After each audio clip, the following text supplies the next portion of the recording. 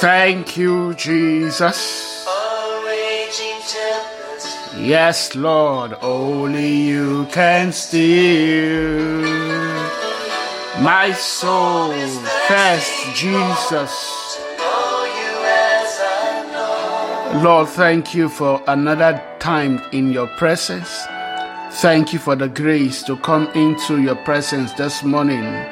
Your word says to enter your gates with thanksgiving, to come into your courts with praises. And so, Father, we enter with thanksgiving this morning. We say thank you. Thank you for giving us Jesus. Thank you, Father, that we are called your children. Thank you for the privilege of knowing you. Thank you for the grace and the mercies that are poured out upon us again this morning. Thank you for the love that we share, that the love that you have for us today. Lord, we say thank you. Thank you for the gift of life. Thank you for the gift of family. Thank you for the gift of blessings in our lives. Lord, we say thank you. Receive all the praise and glory. For the gift of the Holy Spirit, we say thank you. For the gift of the blood of Jesus, we say thank you. For the gift of the name of Jesus, we say thank you. Be glorified forevermore in the mighty name of Jesus. This morning, we praise you as the I Am. We praise you as Jehovah. We praise you as the one who is faithful, who is kind, who is good, and whose mercies endures forevermore. Be glorified in the mighty name of Jesus. Lord, as we spend this time reading your word again this morning, we ask for wisdom, we ask for understanding. Help us learn and cause your name to be glorified again. In Jesus' mighty name we pray. Amen. Let me say a big welcome to everyone joining in to devotion this morning. I am Murphy Eyenike.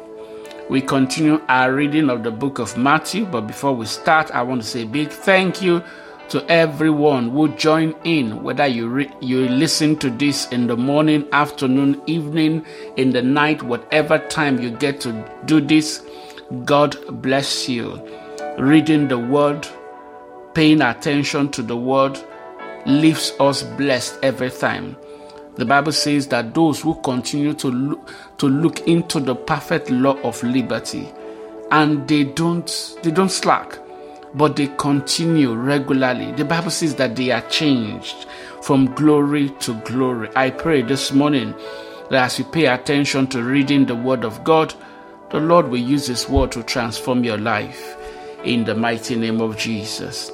So today we continue our reading. Yesterday we stopped on Matthew chapter 14. Remember, we said in the next 3 months we want to read through the entire book of the New Testament. So we are currently on the first book, the book of Matthew.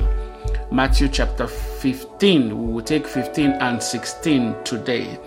In Matthew chapter 15, we see Jesus teach a few topics. First of all, we see Jesus teaches about inner purity. Big lessons in this one. You want to please stay tuned for this one. Jesus teaches on inner purity.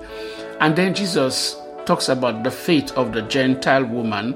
Big lessons for us to learn from her. Jesus' earthly ministry obviously was focused on the nation of Israel. And then Jesus heals many people. And then Jesus feeds 4,000. We compare it. So in Matthew's case, I think Matthew has 3 different instances when Jesus fed people. Okay, so we know of the 5,000. This one is the feeding of the 4,000, and then that is Matthew chapter 15.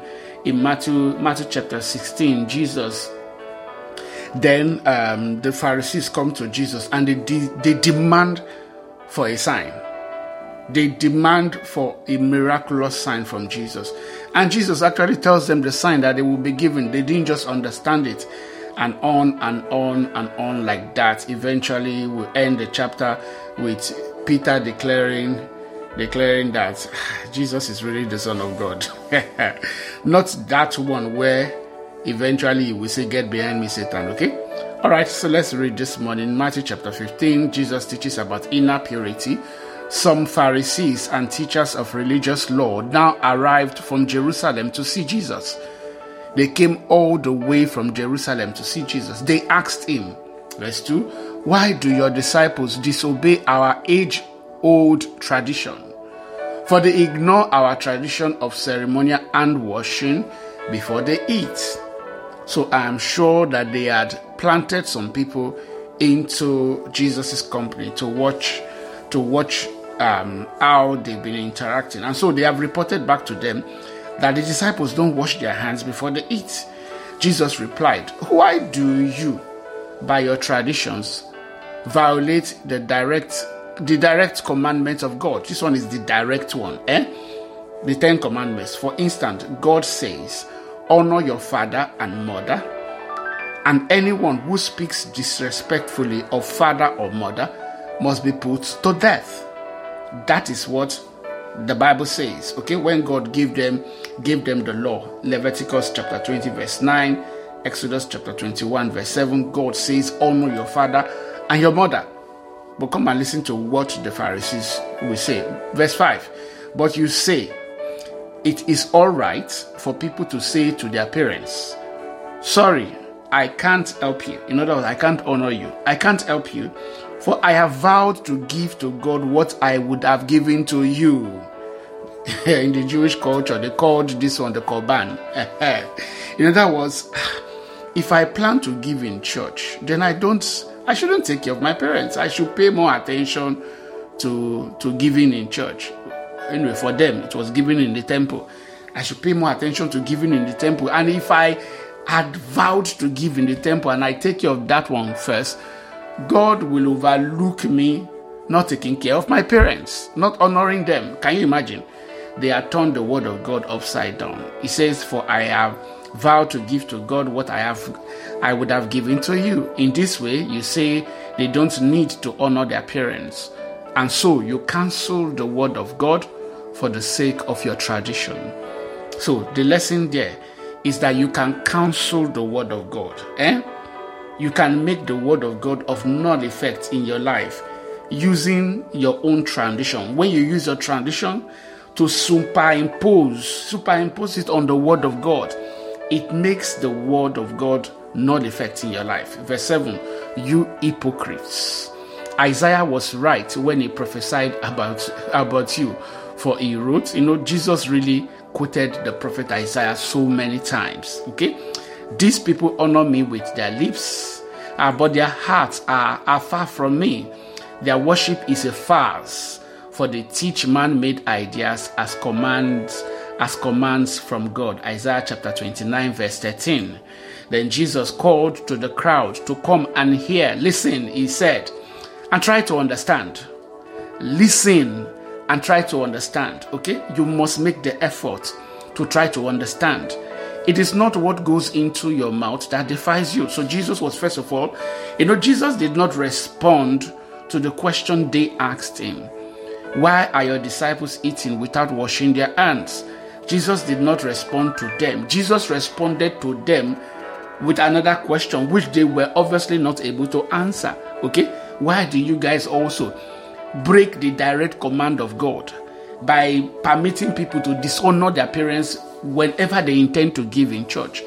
But Jesus goes on to explain to the crowd the meaning or the answer to the question that they asked.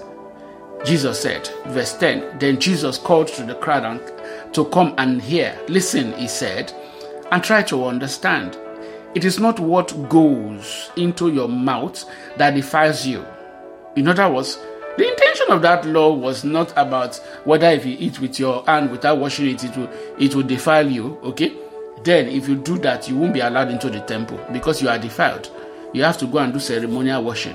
But that was not the purpose. It was about hygiene when he said they should wash their hands.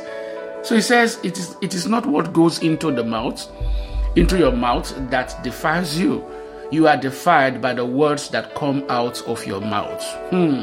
In other words, what truly defiles a person is not food.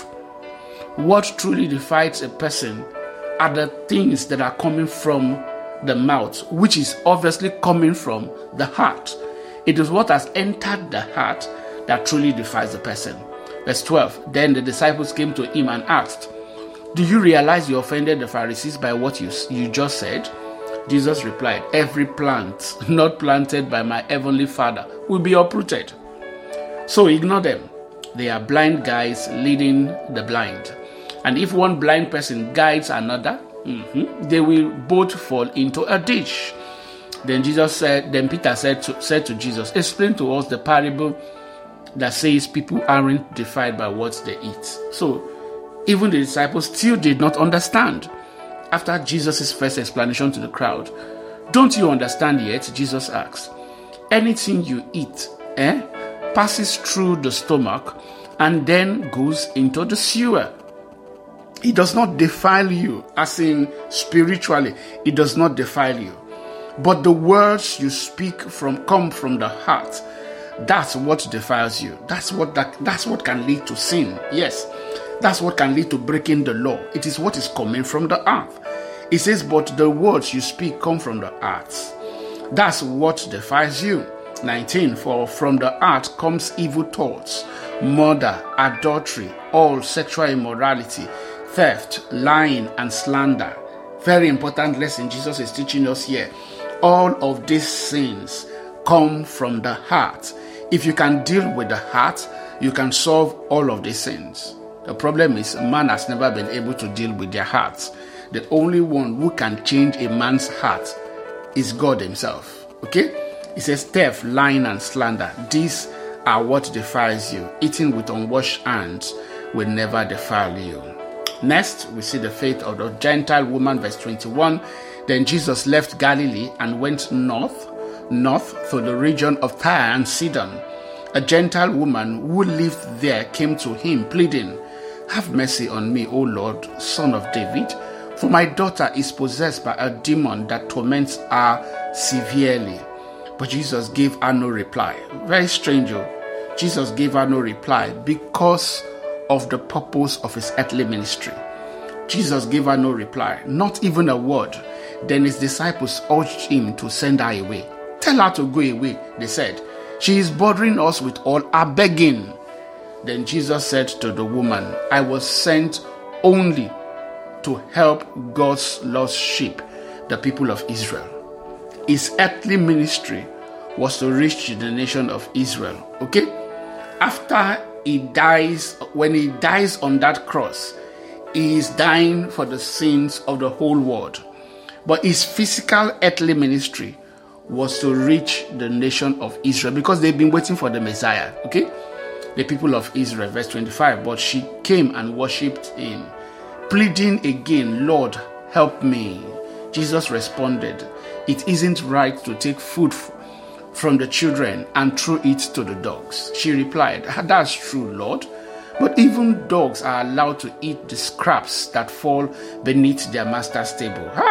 Dear woman, Jesus said to her, your faith is great. How is her faith great? Look at her desperation. Look at her willingness to not give up. Jesus called this great faith. Your faith is great. Your request is granted. And our daughter was instantly healed. Instantly. Okay? Instantly healed. Next, Jesus heals many people. Verse 29. Jesus returned to the Sea of Galilee and climbed a hill and sat down. A vast crowd brought to him people who were lame, blind, crippled, those who couldn't speak, and many others. They laid them before Jesus, and he healed them all. The crowd was amazed. Those who hadn't been able to speak were talking. The crippled were made well. The lame was walking, and the blind could see again. And they praised the God of Israel. Many times, okay? Matthew is describing this, but it happened different times. There was one time in Matthew even referenced it that they just brought people to Jesus and they asked him so that they could just touch the hem of his robe, and everyone who touched him were healed. Okay, so very important. Next, Jesus feeds 4,000. Verse 32. Then Jesus called his disciples and told them, I feel sorry for these people. They have been here with me for 3 days, and they have nothing left to eat. I don't want to send them away hungry, or they will faint along the way. The disciples replied, where would we? This is the second time this is happening. Remember the first one, 5 loaves and 2 fish. This time, the response, the disciples replied, where would we get enough food here in the wilderness for such a huge crowd? Jesus asked, how much bread do you have? They replied, 7 loaves and a few small fish. The first time they had 5 loaves and 2 fish. This one, they have just a few small fish. So Jesus told all the people to sit down on the ground. Then he took the 7 loaves and the fish, thanked God for them, and broke them into pieces. He gave them to the disciples, who distributed the food to the crowd. Whenever I teach this, I ask people, when did the food multiply? Was it multiplying in Jesus' hand? I don't think so. The food multiplied in the hands of the disciples. Okay? He gave the food to the disciples, and when the disciples obeyed him in faith, the food, the bread, the fish multiplied in their own hands, who distributed the fruit to the crowd. Verse 37, they all ate as much as they wanted. Afterwards, the disciples picked up 7. The first one was 12 baskets full. This one was picked up 7 large baskets of leftover food. There were 4,000 men who were fed that day, in addition to all the women and children. Then Jesus sent the people home, and he got into a boat and crossed over to the region of Magadan. Yes, he crossed over to the region of Magadan. All right, that completes Matthew chapter 15. Let's go on to Matthew chapter 16. Quite an interesting chapter. This one, first of all, of course, the leaders, the Pharisees and Sadducees, they would demand a miraculous sign. One day from verse 1, the Pharisees and Sadducees came to test Jesus. Now they started testing him, demanding that he showed them a miraculous sign from heaven to prove his authority. So what did they want? Did they want him to do like Joshua, to tell the sun to stand still? They said miraculous sign from heaven to prove his authority. I don't know what they wanted. Verse 2 says, he replied, you know the saying, red sky at night means fair weather tomorrow. Red sky in the morning means foul weather all day. You know how to interpret the weather signs in the sky, but you don't know how to interpret the signs of the times. Because it was very strange. They've been waiting for the Messiah all these years, and now the Messiah was walking in the midst of them. They did not recognize him. He says, you know how to interpret the weather signs in the sky, but you don't know how to interpret the signs of the times. Only an evil, adulterous generation would demand a miraculous sign. But the only sign I will give them is the sign of the prophet Jonah. So Jesus endorsed them, but Jesus clarified one thing. Only an evil, adulterous generation demands a miraculous sign. I know people who are always placing before God, prove yourself. God, they place fleas before God. It is the actions of an evil and adulterous, unbelief-filled nation. That's not how we walk with God. We walk with God by His Spirit. We walk with God by faith. Very important.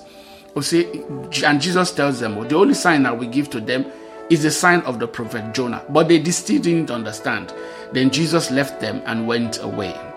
Next, Jesus teaches about the yeast of the Pharisees and Sadducees. And this one, the disciples will misunderstand what he was saying. Later, verse 5, after they crossed to the other side of the lake, the disciples discovered they had forgotten to bring any bread. And that would have been, you can feel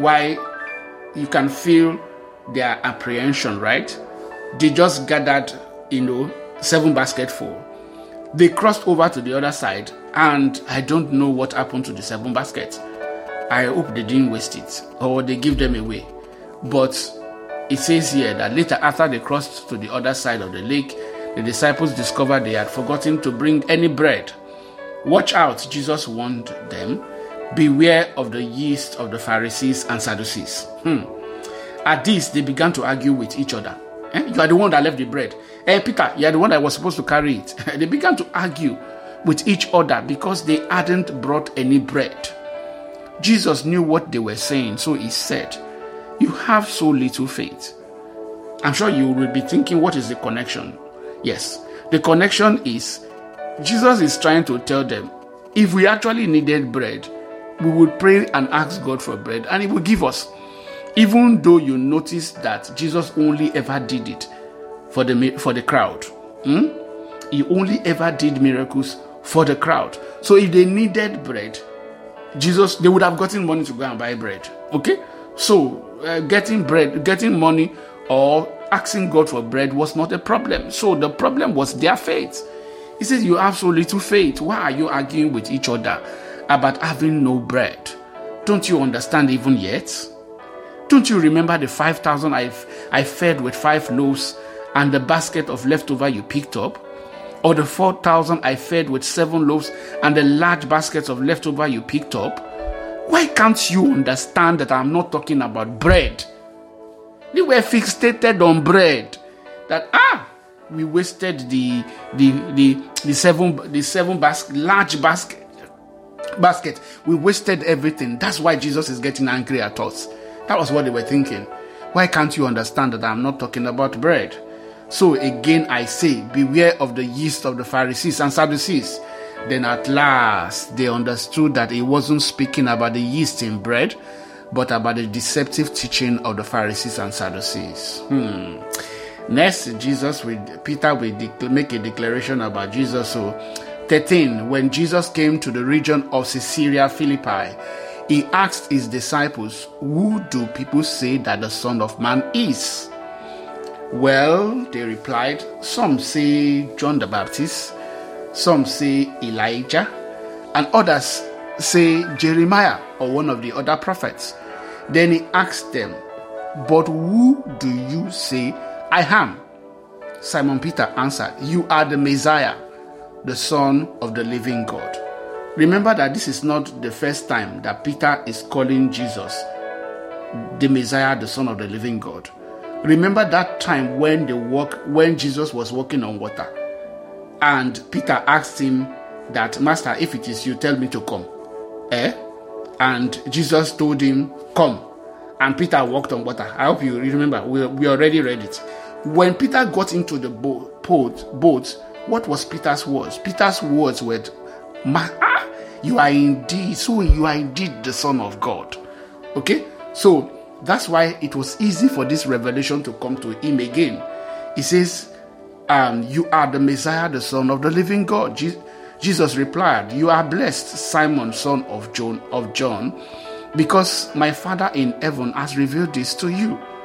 You did not learn this from any human being. Now I say to you that you are Peter, which means rock. And upon this rock I will build my church, and all the powers of hell will not conquer it. And I will give you the keys of the kingdom of heaven. Whatever you forbid on earth will be forbidden in heaven, and whatever you permit on earth will be permitted in heaven. We've clarified this, that Jesus is not saying that he is giving Peter the keys to the kingdom of heaven. No. The keys talks about authority. The authority to bind and to loose whatever you forbid on earth. It's talking about authority. That authority is given to everyone who believes in Christ. Whatsoever is born of God, John will go on to tell us, whoever is born of God overcomes the world. And this is the victory that overcomes the world, our faith. Okay, so very important. There are those who make a mistake and say that, look, it was only referring to Peter. So then he sternly warned the disciples not to tell anyone that he was the Messiah. Verse 20. Next, Jesus predicts his death. Verse 21. From then on, Jesus began to tell his disciples plainly. In other words, he didn't say it once. It wasn't immediately after that Peter's wonderful revelation from God.